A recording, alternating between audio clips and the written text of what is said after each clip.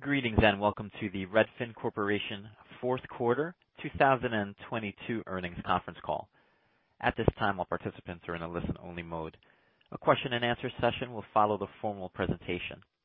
If anyone should require operator assistance during the conference, please press star zero on your telephone keypad. Please note that this conference is being recorded. I will now turn the conference over to our host, Meg Nunnally, Head of Investor Relations. Thank you. You may begin. Good afternoon, and welcome to Redfin's financial results conference call for the fourth quarter and full year ended December 31st, 2022. I'm Meg Nunnally, Redfin's Head of Investor Relations. Joining me in the call today is Glenn Kelman, our CEO, and Chris Nielsen, our CFO. Before we start, note that some of our statements on today's call are forward-looking. We believe our assumptions and expectations related to these forward-looking statements are reasonable, but our actual results may turn out to be materially different. Please read and consider the risk factors in our SEC filings together with the content of today's call. Any forward-looking statements are based on our assumptions today, and we don't undertake to update these statements in light of new information or future events. On this call, we will present non-GAAP measures when discussing our financial results. We encourage you to review today's earnings release, which is available on our website at investors.redfin.com for more information related to our non-GAAP measures, including the most directly comparable GAAP financial measure and related reconciliation. All comparisons made in the course of this call are against the same period in the prior year, unless otherwise stated. Lastly, we'll be providing a copy of our prepared remarks on our website by the conclusion of today's call, and a full transcript and audio replay will also be available soon after the call. With that, I'll turn the call over to Glenn. Thanks, Meg, and hi, everyone. Redfin generated $480 million of fourth quarter revenue, exceeding our projected range of $430 million to $459 million in revenue, mostly on the strength of RedfinNow sales. Our net loss of $62 million includes a $57 million gain from repurchasing at a discount $143 million of debt due in 2025. The adjusted EBITDA loss of $63 million was near the favorable end of our $58 million to $71 million guidance. Earnings mostly exceeded expectations, but comparing the fourth quarters of 2021 and 2022, Redfin lost 2 basis points of market share, in part due to layoffs and the loss of RedfinNow-driven demand. As we compete better for online real estate traffic and improve sales execution, we expect share gains to accelerate in the second half, especially when we're no longer comparing our sales to a period of aggressive spending on agent hiring and home purchases. It will be a major achievement to take share in a year when we're also improving annual profits by nearly $200 million, driven by higher gross margins, lower spending, and the closure of money-losing businesses. We couldn't be more excited about the year ahead. 2 months into 2023, we're still on course to earn an adjusted EBITDA profit for the full year and on schedule to sell our last RedfinNow home in the second quarter. For the property segment that includes RedfinNow, the gross profit losses in the fourth quarter were at the favorable end of our range. The full year gross profit losses for this segment were $23 million, and the 2023 gross profit losses should be a few million dollars or less. Only 19 homes originally purchased by RedfinNow for $12.2 million have neither been sold nor accepted an offer to be sold. The closure of RedfinNow is part of a larger shift to higher margin, less cyclical revenues. The percentage of home buyers served by our partner agents instead of our employees will increase from 37% in 2022 to a projected 42% in 2023. We decided to tilt more demand to partners after accounting for costs that aren't directly tied to a sale, but that still grow with the number of agents we employ, like the cost of human resources support and training for agents. This decision will not only increase 2023 profits, but also limit layoffs and losses in future downturns. Real estate services will drive more digital revenues, as will Rent, our online marketplace for promoting rental homes. Once a liability, Rent has accelerated its growth in each of the last 4 months and expects to earn an adjusted EBITDA profit in the fourth quarter of 2023. Beyond Rent, we launched 2 other digital businesses in the second quarter of 2022. our own mortgage marketplace, and ads on redfin.com, both of which are now growing faster than any other Redfin business. The mortgage marketplace offers our visitors a choice of lenders beyond the lender we acquired in April 2022, Bay Equity Home Loans. Bay Equity has a retail sales force to work with home buyers already engaged with an agent, but doesn't have the call center to handle online inquiries at all hours of the day and night. Over the next 2 years, we expect to launch additional digital businesses with the goal of earning more money from an online visit than any other operator of a major real estate site. Those are the structural changes we're making to improve Redfin's margins, even at a one-time cost to our growth. More of every dollar of revenue should fall to the bottom line, but now we need more dollars too. This is why we'll spend the rest of this call on growth. The primary way we've grown is by reaching more people through our sites and mobile applications. Comparing the fourth quarters of 2021 and 2022, the average monthly visitors to Redfin's website and mobile applications declined by 2%. But over that same period, searches on Google for homes for sale declined 33%. The difference between these two numbers indicates why we likely increased Redfin's share of online real estate traffic. Comscore, which lets us compare ourselves to other sites, reported a 6% fourth quarter decline for Redfin compared to 22% for Realtor.com and 2% for Zillow. According to Comscore, we started keeping pace with Zillow in December, despite a second-half budget for TV ads that was a quarter the size of Zillow's. To improve our long-term competitive position, we know we have to draw visitors away from all our major rivals, not just one, and we believe that we can. For Google searches on a home address and our 10 longest established markets, Redfin is now most likely to appear as the first result.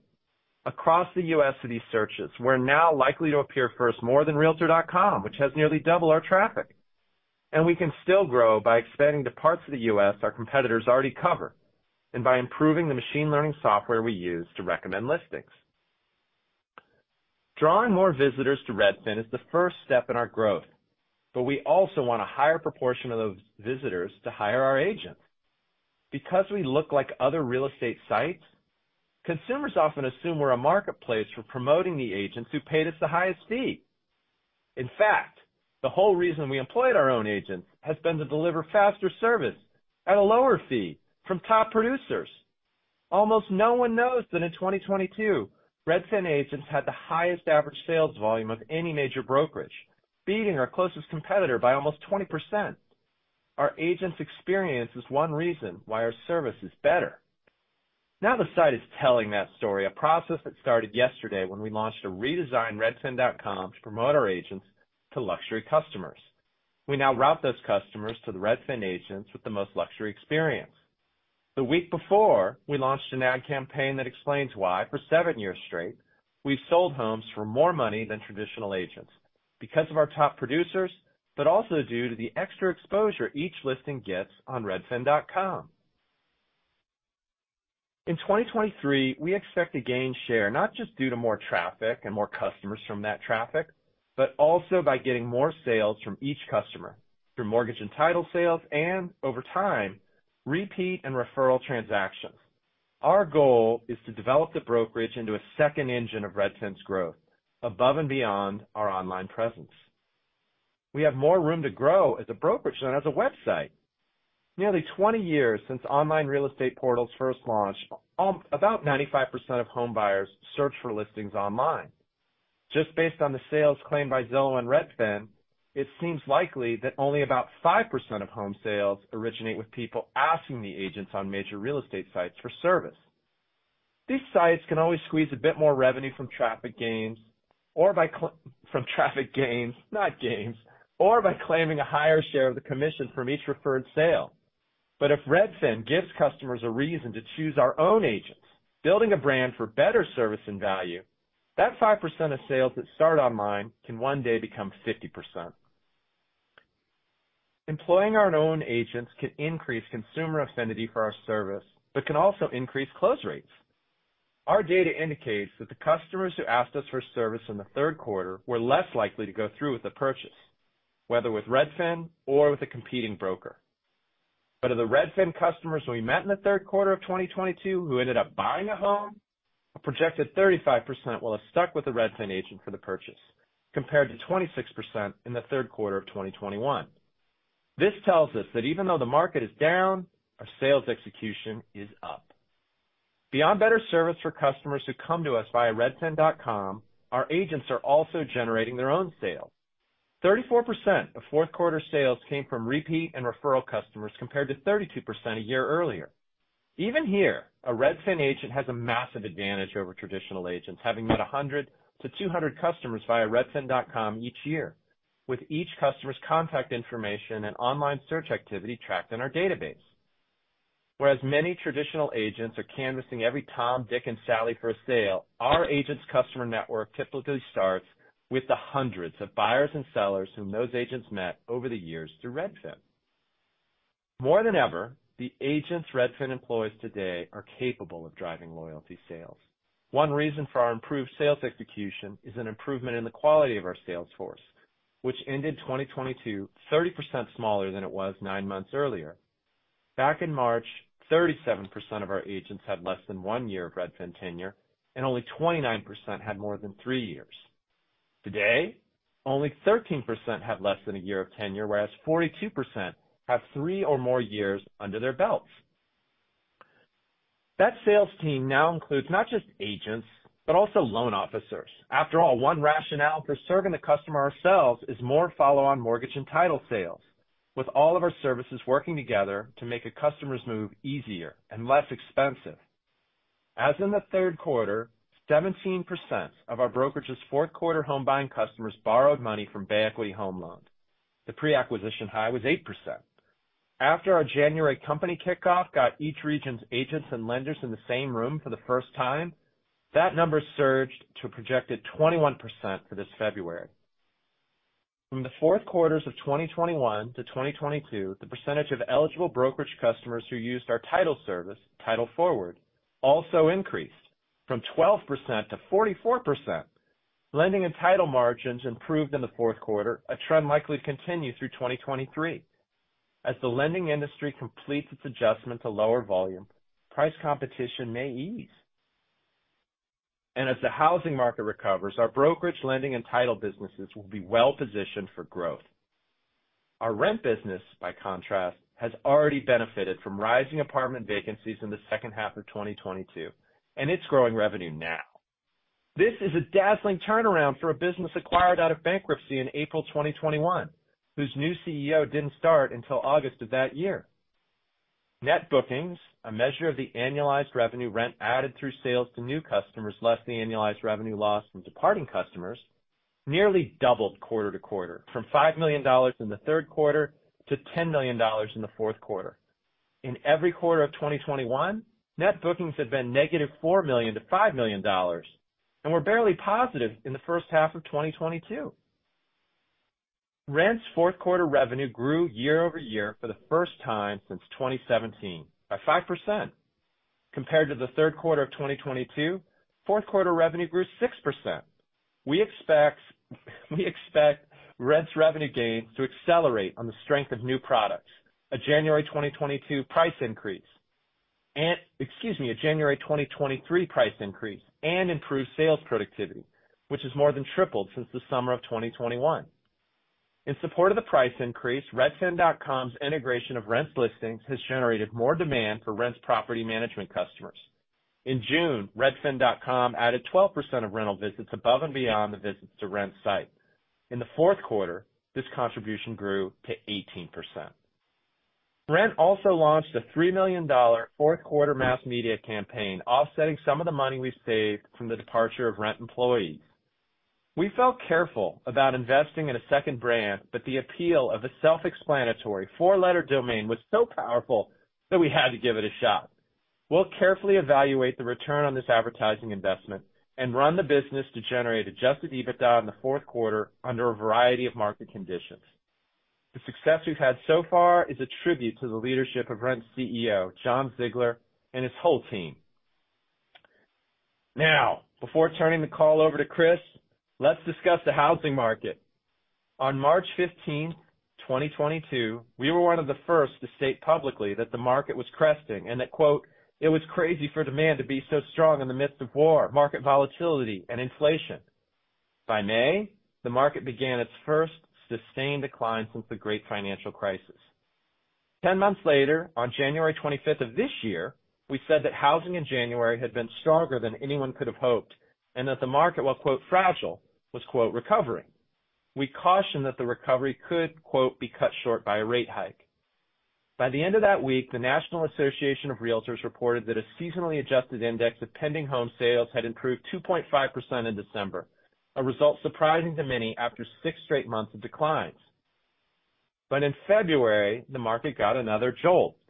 First from last week's record low unemployment data, and then from this week's report of persistent inflation and strong retail sales.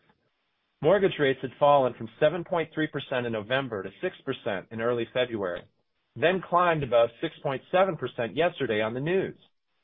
Unsurprisingly, Redfin's February demand is still better than it was in November, even after accounting for the season, but worse than it was in January. We still believe that our 2023 budgeting assumption of 4.3 million existing U.S. home sales is reasonable. Rate volatility and buyers' jitteriness about rates just make that market unusually hard to predict. We're running Redfin out of the cash register in 2023, so if existing home sales seem likely to fall below 4.3 million, we'll reduce our spending. Regardless of what happens to rates in 2023 and beyond, inventory will likely stay low. What's most remarkable about this housing downturn is that the number of homes for sale hasn't meaningfully increased from the calamitous lows of the pandemic. Sure, the number of homes on the market at the end of January 2023 was up 40% since January 2022, but it was still at roughly half the pre-pandemic level it was from 2016 to 2019 during a strong seller's market. Our agents report that would-be sellers with 30-year mortgages at a rate below 3% are choosing to keep their homes instead of selling, either to live in or to rent out. This is why from May 2020 to May 2022, home prices increased 40%, but have fallen only 3% since.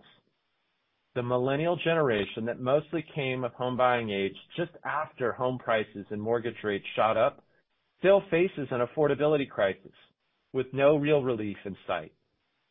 Because of low inventory, we continue to believe that sales volume will be more volatile than home prices. Regardless of market conditions, Redfin will generate adjusted EBITDA in 2023 and net income in 2024. Once we recover from restructuring our business to be more profitable, our share gains will resume and accelerate. And if we can make money in a housing downturn, we'll be in a good position to make a lot of money when the market recovers. Now, let's hear from Chris on our financial performance and guidance. Thanks, Glenn. 2022 was a challenging year, but we've taken the right actions to position Redfin for long-term profitable growth. We're entering 2023 with appropriately conservative plans and the knowledge that recovery may be touch and go, but it's comforting to see the start of the year tracking in line to slightly better than our expectations. Since announcing our decision to wind down Redfin Now last November, we've moved quickly to reduce inventory.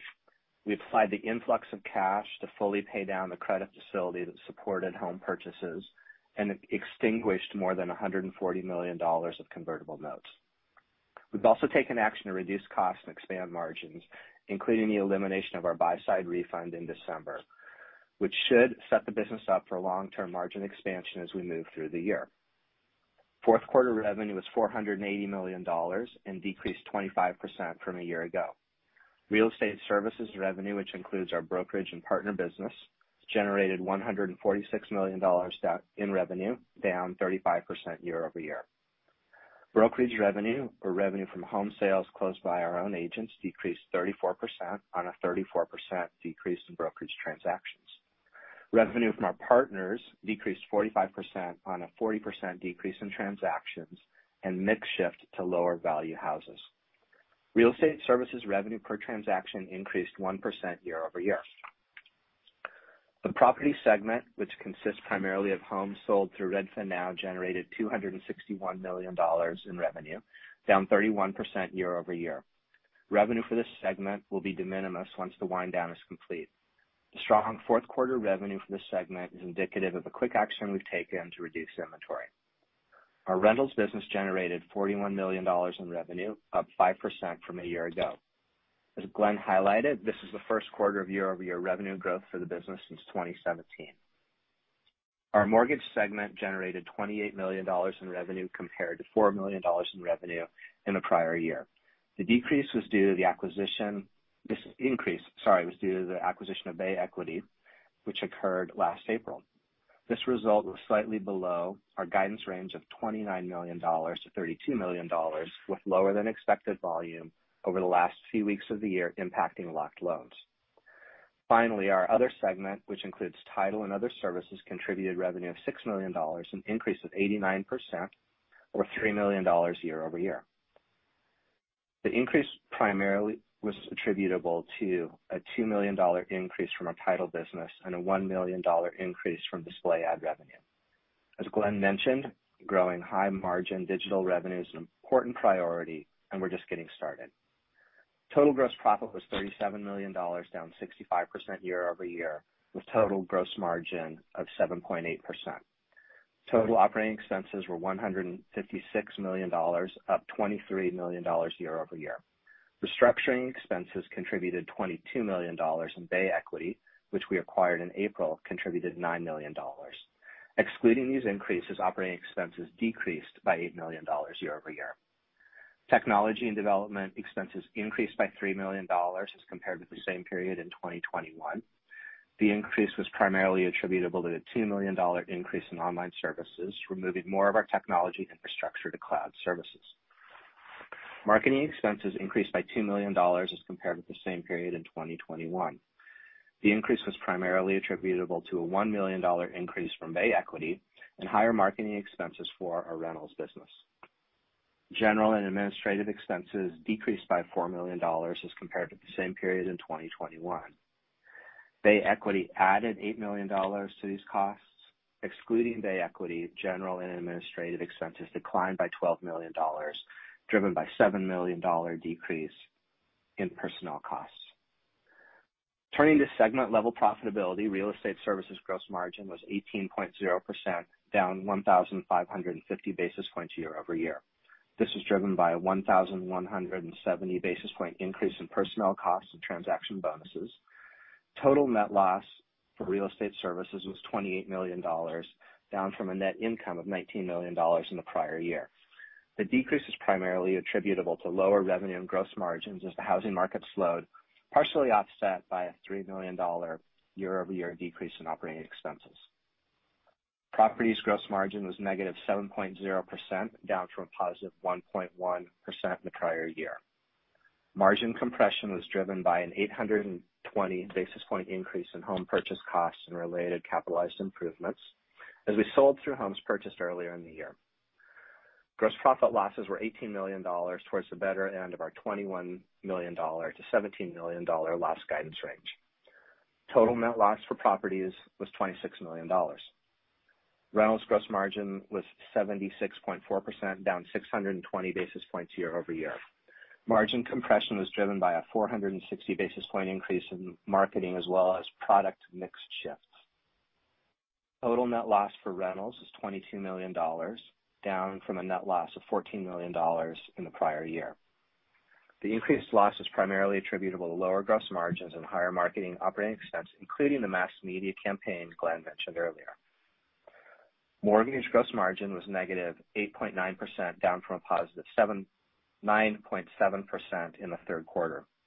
Margin compression was driven by pricing competition across the mortgage industry as lenders grappled with rising interest rates and excess capacity. Total net loss for mortgage was $12.3 million. Other segment gross margin was 7.4%, an improvement from the negative 17.7% 1 year ago. Total net loss was $1 million compared to a net loss of $2.5 million in the prior year. Net loss was $62 million compared to a loss of $27 million in the prior year. While the year-over-year decrease in operational losses was wider, the drop in net income was comparatively smaller due to a $57 million gain on extinguishment of notes, as well as $4.5 million higher interest income that benefited the quarter. Diluted loss per share attributable to common stock was $0.57 compared with diluted loss per share attributable to common stock of $0.27 per share 1 year ago. Now turning to our financial expectations for the full year and the first quarter of 2023. We're not providing formal guidance for 2023, but as Glenn and I have both discussed on prior calls and reaffirmed today, we're running the business to generate positive adjusted EBITDA for the fiscal year 2023. We've included a slide on the larger drivers behind this target in our earnings release presentation. Compared to 2022, we've already eliminated our refund to home buyers. This will add $1,000 to the revenue and gross profit of each brokerage transaction. We'll get another 500 basis points of gross margin improvement from the staffing changes that we made in 2022. Closing RedfinNow saves $20 million in gross profit losses. Even with adding Bay Equity for a full year, the actions we've already taken will lower full year operating expenses by $25 million. That work is all done, and we expect more than $40 million in adjusted EBITDA improvements from momentum in our rentals and mortgage businesses. Turning to our expectations for the first quarter of 2023, we expect consolidated revenue between $307 million and $324 million, representing a year-over-year decline between 49% and 46%. We expect our real estate services segment to account for $122 million to $130 million of that revenue, representing a year-over-year decline between 31% and 27%. Properties revenue is expected to be between $108 million and $113 million as we sell through most of the remaining inventory. Rentals revenue is expected to be between $41 million and $42 million, representing a year-over-year increase between 9% and 12%. Mortgage revenue is expected to be between $29 million and $32 million. Turning to segment gross profit. We expect real estate services gross margins to be flat to slightly down year-over-year. Headwinds to real estate services gross margins in the first quarter include about 100 basis points from an in-person company kickoff event that we did not have in the prior year due to COVID and will not repeat in 2024. That event also added about $8 million to our first quarter G&A expenses. Turning to properties, we expect gross profit to be slightly negative to near break even for the first quarter. For mortgage, we expect first quarter gross margins to return to positive territory. Total net loss is expected to be between $116 million and $105 million. This net loss assumption includes a gain on extinguishment of notes of $7 million, reflecting the repurchase of $19 million in convertible notes already completed in the first quarter. These gains are excluded from adjusted EBITDA guidance. Adjusted EBITDA loss is expected to be between $84 million and $73 million. As a reminder, the first quarter of the year is typically our lowest volume quarter, and even accounting for these losses, we still believe we are on track to generate positive adjusted EBITDA for the full year 2023. On a consolidated basis, this guidance includes approximately $45 million in total company marketing expense, $20 million in stock-based compensation, $17 million in depreciation and amortization, and flat net interest expense associated with our convertible senior notes and other credit obligations. In addition, we expect to pay a quarterly dividend of 30,640 shares of common stock to our preferred stockholder. This guidance assumes, among other things, that no additional business acquisitions, convertible note or stock repurchases, investments, restructurings, or legal settlements are concluded, and that there are no further revisions to stock-based compensation estimates. And now, let's take your questions. Thank you. And ladies and gentlemen, at this time, we will conduct a question and answer session. If you would like to ask a question, please press star one on your telephone keypad. A confirmation tone will indicate that your line is in the question queue. You may press star two if you would like to remove your question from the queue. For participants using speaker equipment, it may be necessary to pick up your handset before pressing the star keys. Our first question comes from Ryan McKeveny with Zelman & Associates. Please state your question. Hey, thank you very much.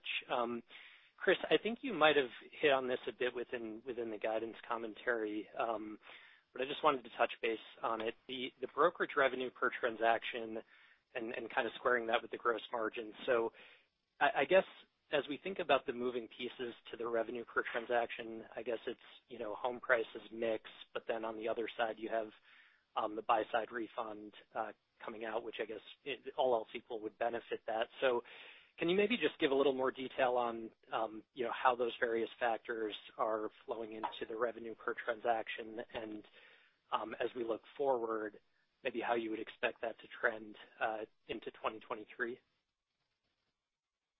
Sure. So the note that we provided here is that we're expecting about $1,000 revenue per brokerage transaction increase as compared with 2022. That takes into account the factors that you just mentioned, where we will be and have eliminated the home buyer refund. It also takes into account the relative mix of home buyer and home seller transactions, plus various other market mix things, including the geographies across the U.S. So, that's a round figure, obviously, but that's the right perspective on how to think about that combination of things as it relates to revenue per brokerage transaction. Okay, perfect. That's very helpful. And Glenn, I guess just from a data and kind of market trends perspective, obviously you always have really good insights. And I guess if we think about the West Coast, California, Seattle, some of the markets where market share-wise, you guys are fairly large. Any updates? I understand the general commentary you provided on January and February, but I guess specific to the West Coast, anything you would call out about what you're seeing within those markets? And I ask because I assume, data-wise for the industry, excuse me, it would certainly seem that the declines in transaction activity was much steeper, especially in the back half of 22, which, given your footprint, I think was probably an incremental headwind that you guys faced. So, any thoughts you can share on kind of current thinking within the West Coast markets, and would you expect some of the industry headwind from the mix to eventually potentially become a tailwind if those markets start to improve? Well, it's a tale of two markets. So Seattle is actually doing significantly better. It may be related to the fact that Seattle doesn't have an income tax, so people are still migrating to Washington State. But California continues to be a place where people are leaving, and so we are facilitating their moves to other states. The same is true of Oregon. Our geographic concentration has been an issue that we've worked on both through the two layoffs that we had last year and on a go-forward basis. When we do hire someone, it's going to be in states like Texas, Georgia, and Florida. Got it. Very helpful. Thank you. Thank you. Our next question comes from Tom White with D.A. Davidson. Please state your question. Great. Thanks for taking my question. Glenn, your commentary about sort of leaning more into your, partner network of brokerages, would you characterize that as sort of like a temporary shift as you guys kind of try and batten down the hatches and move towards profitability, or is it more of a kind of permanent change in your thinking? And if it's temporary, just curious whether you guys are kind of taking any added steps, to make sure that these partners are, providing the service levels that you want, or, I don't know, maybe there's anything you could do to get them to, offer Redfin like pricing, and how you think about, the trade-off between this partner experience for the customers and kind of the Redfin brand. Great question. So it is a durable but modest shift. So going through this near-death experience of trading at $3 or $4 a share made us examine every cost associated with employing agents and comparing that to the gross profits we get from partner agents. And we do think that over time, modestly shifting demand to partner agents will lead to more gross profit and overall profit. But having said that, Ryan Sudeck is a new executive at Redfin. He's been at the company a long time, previously in business development. He's running our partner network, and we are different than most of the lead generation sites. We don't sell leads to real estate agents and are indifferent financially to the outcome. We depend on those agents to close sales. So culling the herd, making sure that partner agents deliver fantastic service is not only important to the mission of the company, but it's very financially important to us. One headwind on taking share in 2023 is just that partners have lower close rates than our employees, and that is so significant that it's hard sometimes for us to give a customer to a partner, even though the partner will generate more gross profit. So even though we are responding to that financial reality, really it's a customer service challenge to make sure that the partner is delivering service that we're proud of. So we're going to be sending more demand to the best partners, asking the worst partners to leave our site, and also building technology to make the handoff between the customer and the partner more seamless. It'll never be as good as it is with our employees because the employees are augmented by a network of contractors to offer on-demand service 24/7, but it can get better with technology and through better curation of the agents. Great, thanks. That's helpful. It's a quick follow-up. Is there a way for you guys to participate in ancillary kind of revenue streams on those partner transactions? I mean, can you guys, attach some sort of condition to the lead to the partner agent that they've got to, promote maybe your mortgage or title product? Well, we have to be careful about that because we don't want to break the law, but we can certainly encourage our partners to recommend Bay Equity because it offers the best service at an incredible rate.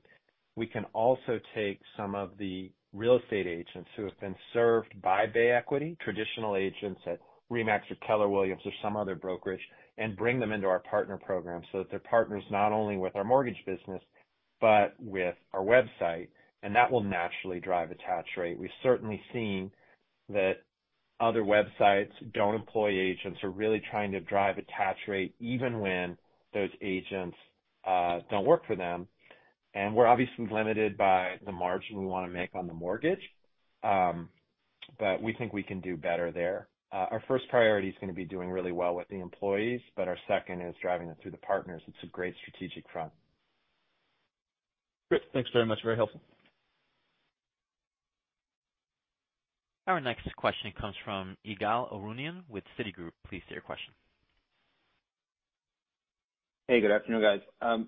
I want to expand on that last point for a little bit more because it feels like a pretty big shift in your view and philosophy.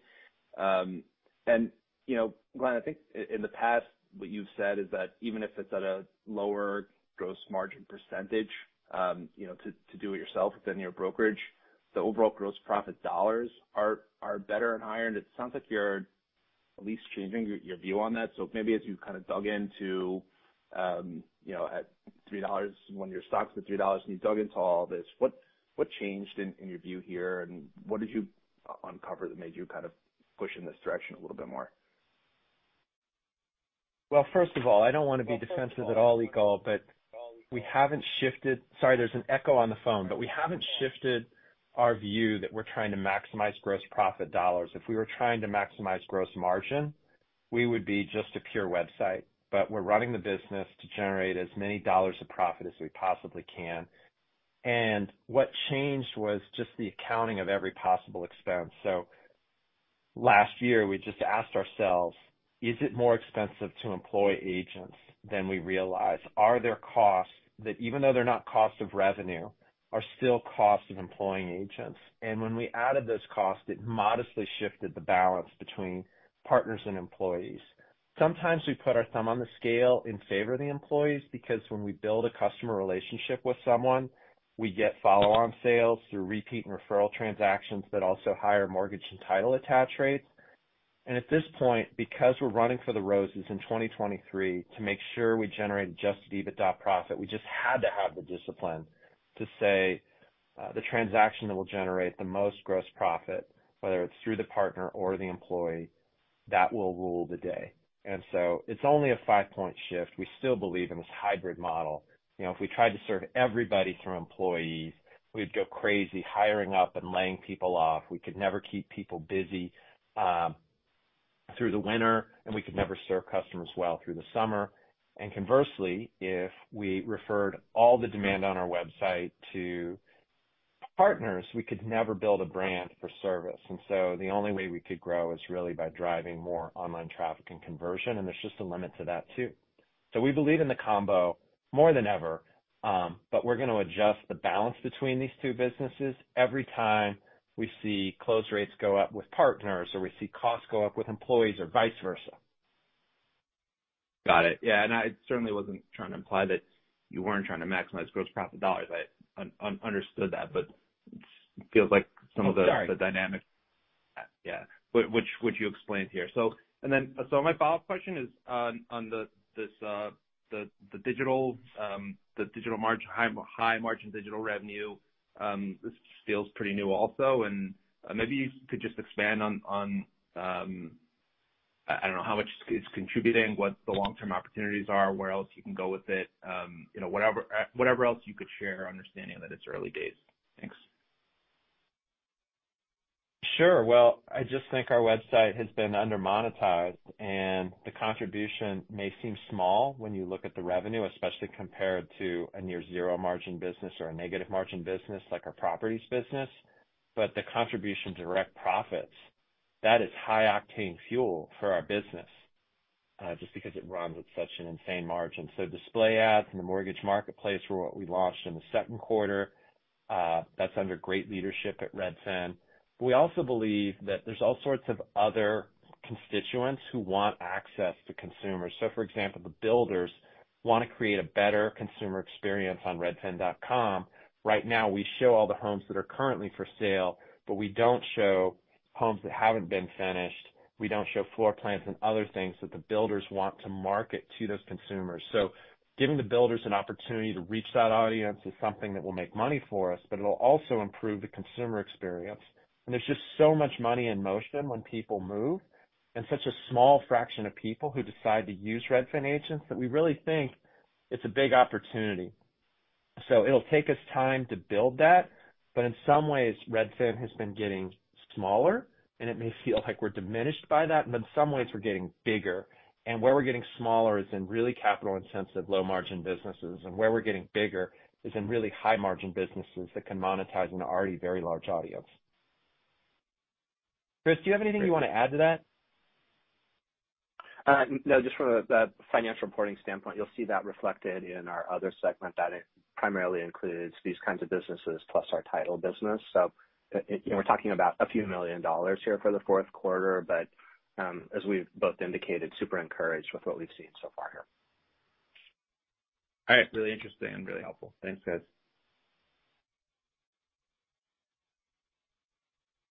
Thank you. Our next question comes from John Campbell with Stephens. Please state your question. Hey guys, good afternoon. Thanks for taking my questions. On the EBITDA inflection goal for this year, I appreciate you guys providing that bridge in the investor deck. That's super helpful. It's actually a question I had kind of queued up for you guys. You beat me to the punch, but it seems like a bulk of those kind of profit drivers you've outlined are basically a given. You know, it sounds like you've already actioned most of that, obviously. Could you maybe talk to what you're foreseeing as the variable or kind of macro influence components? I'm thinking the 40 million in business momentum, and then maybe to an extent the 500 bips of real estate gross margin expansion. Sure. So you're right. Most of these programs, most of these changes are already underway. Just using the example of the 500 basis point improvement in real estate services gross margin, that's because we believe we've staffed the business to be consistent with the kind of demand that we'll see during the course of the year. If we see more demand than that or less than demand than that, we may need to adjust our staffing levels, but we believe that we're set up to be a good match with the kinds of volumes that we're going to expect through the course of the year. It's really the same thing on the additional adjusted EBITDA from the rentals business and the mortgage business. But I think just the one extra comment that I'd provide here is that while many of these actions have already been taken, we also will continue to pay attention to the demand side of things. And if it turns out that demand is different from what we've expected, we know that we can make changes elsewhere in the business to get back to that goal. Okay, that's helpful. And then on the loyalty or the repeat sales, I feel like that's a metric that often gets overlooked. The average home owner duration, I think, has grown to 13 years. And then, you guys obviously wind back the clock that far. You guys were doing a fraction of the transactions back then versus what you're doing now. So to get, I think, Glenn, you said that 38% mix of transactions being loyalty sales, I've got to think that the vast majority of past customers are using you guys again. So, I mean, the back of the napkin math tell me that's a pretty big deal. So am I thinking about that right? Well, first of all, it's 34, not 38, but we'll aspire to 38, John.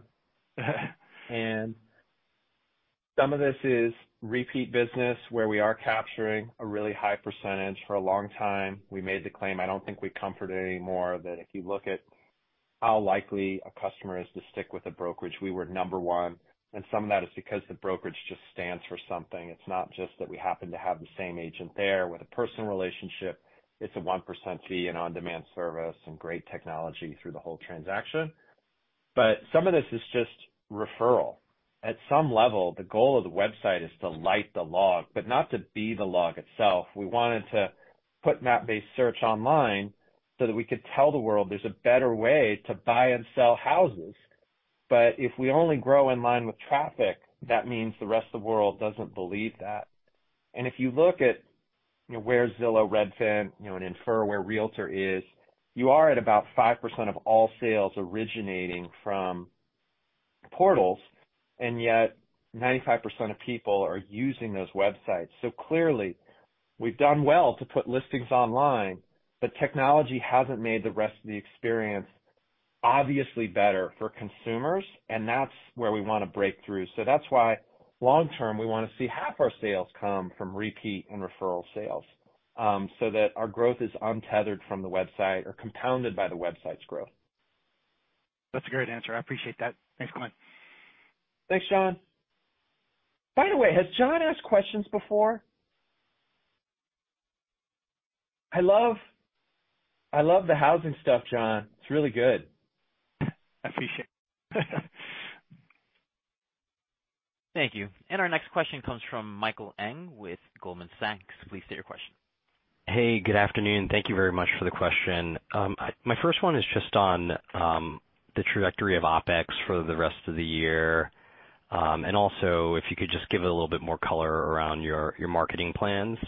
I was a little bit surprised to see the $45 million outlook, because I thought in the year ago period there was some timing as it related to like mass marketing campaigns that made 1Q kind of unusually high, but we'd just love to hear a little bit more about those plans for this year. Thank you. Sure. So on the operating expense front, maybe just let me start with marketing there. We do expect to continue to run a mass media campaign that will go mostly in the first quarter and second quarters of the year.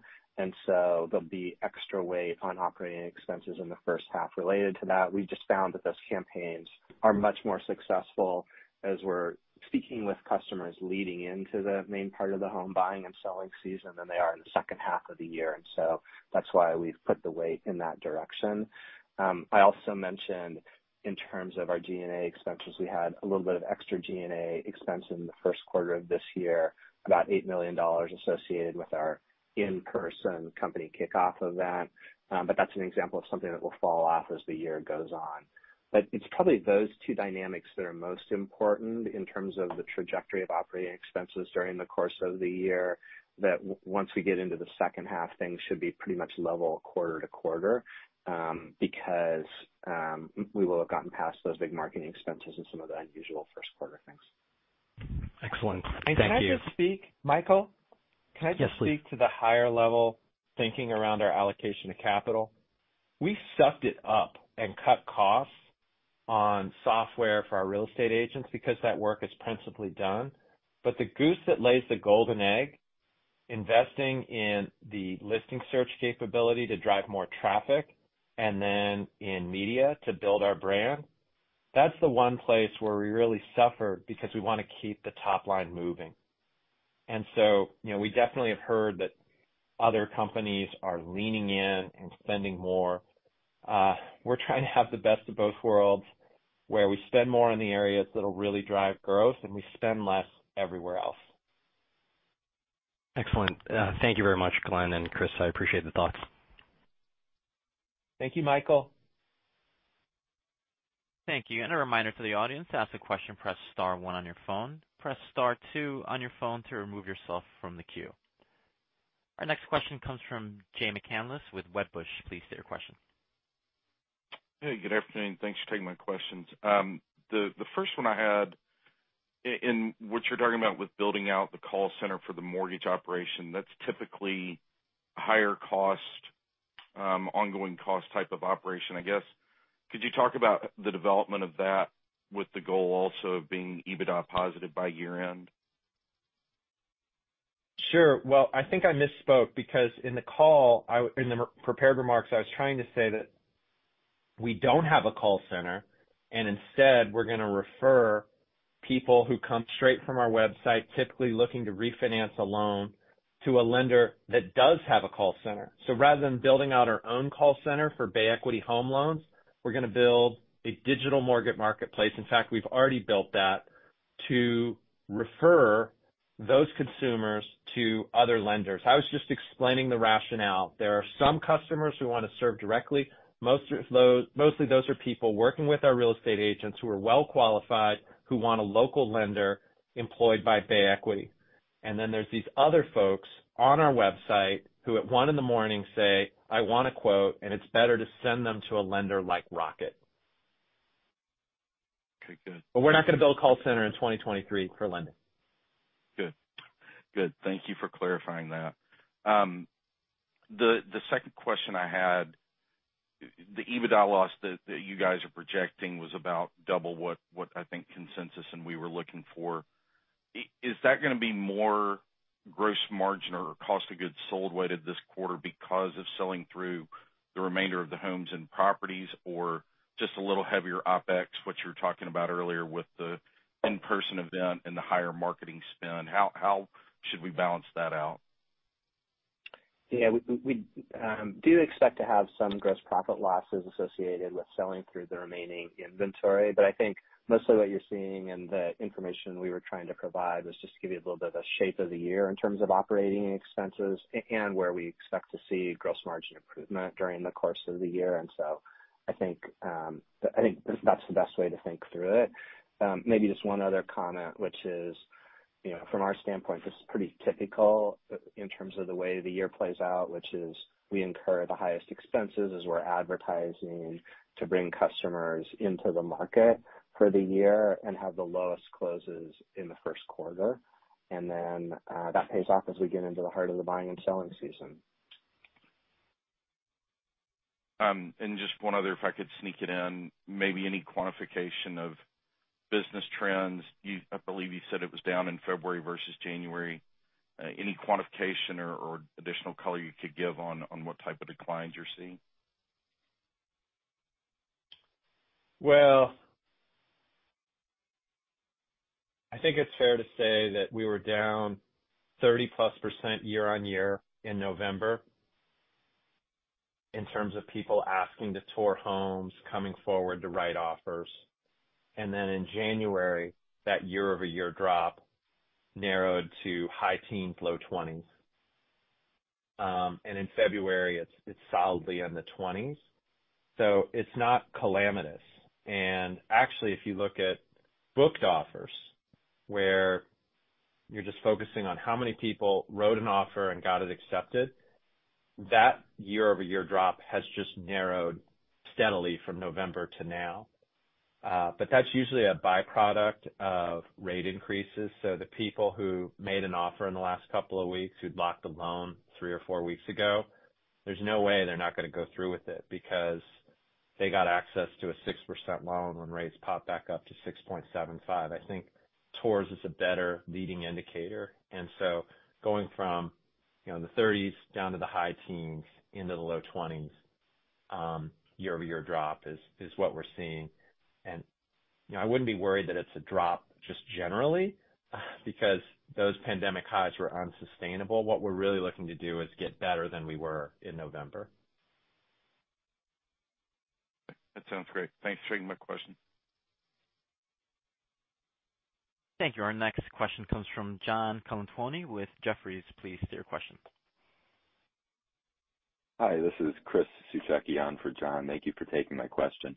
Can you just walk us through some incremental detail on how the Bay Equity integration has kind of progressed throughout the quarter? And then another one on kind of mortgage attach rates.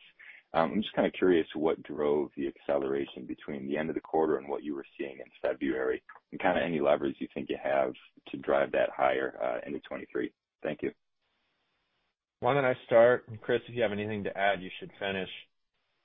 I think part of it is that it just takes time to build relationships between loan officers and real estate agents. And one of the signal events for doing that was the sales kickoff, which added $8 million to our Q1 expense. But getting the lenders and the agents in one room and just making sure everybody understands that when we work together, we can deliver more value to the customer and a better customer experience was probably what drove this uptick in attach rate. There's also been some online marketing where when we sign someone up for a home tour off our website, the website says, do you need to figure out what you can afford? We can connect you with a lender. We've been surprised at how many people said, sure. We thought that there wouldn't be much uptake on that. Bay Equity really wanted it. And I said, fine, we'll give it to them, but it's not going to do much. It has. It's only been a few days since it went nationwide, but in the pilot, the end of Q4 and the first weeks of January, it was really good. So we've been really encouraged about it. I think also they just really are delivering great service. You know, we've gotten our agents to use Title Forward at a point when it wasn't delivering great service, and that just comes back in your face. But in this case, it's compounding in a positive direction because an agent sends one customer over there, the customer has a great experience, and then we do more.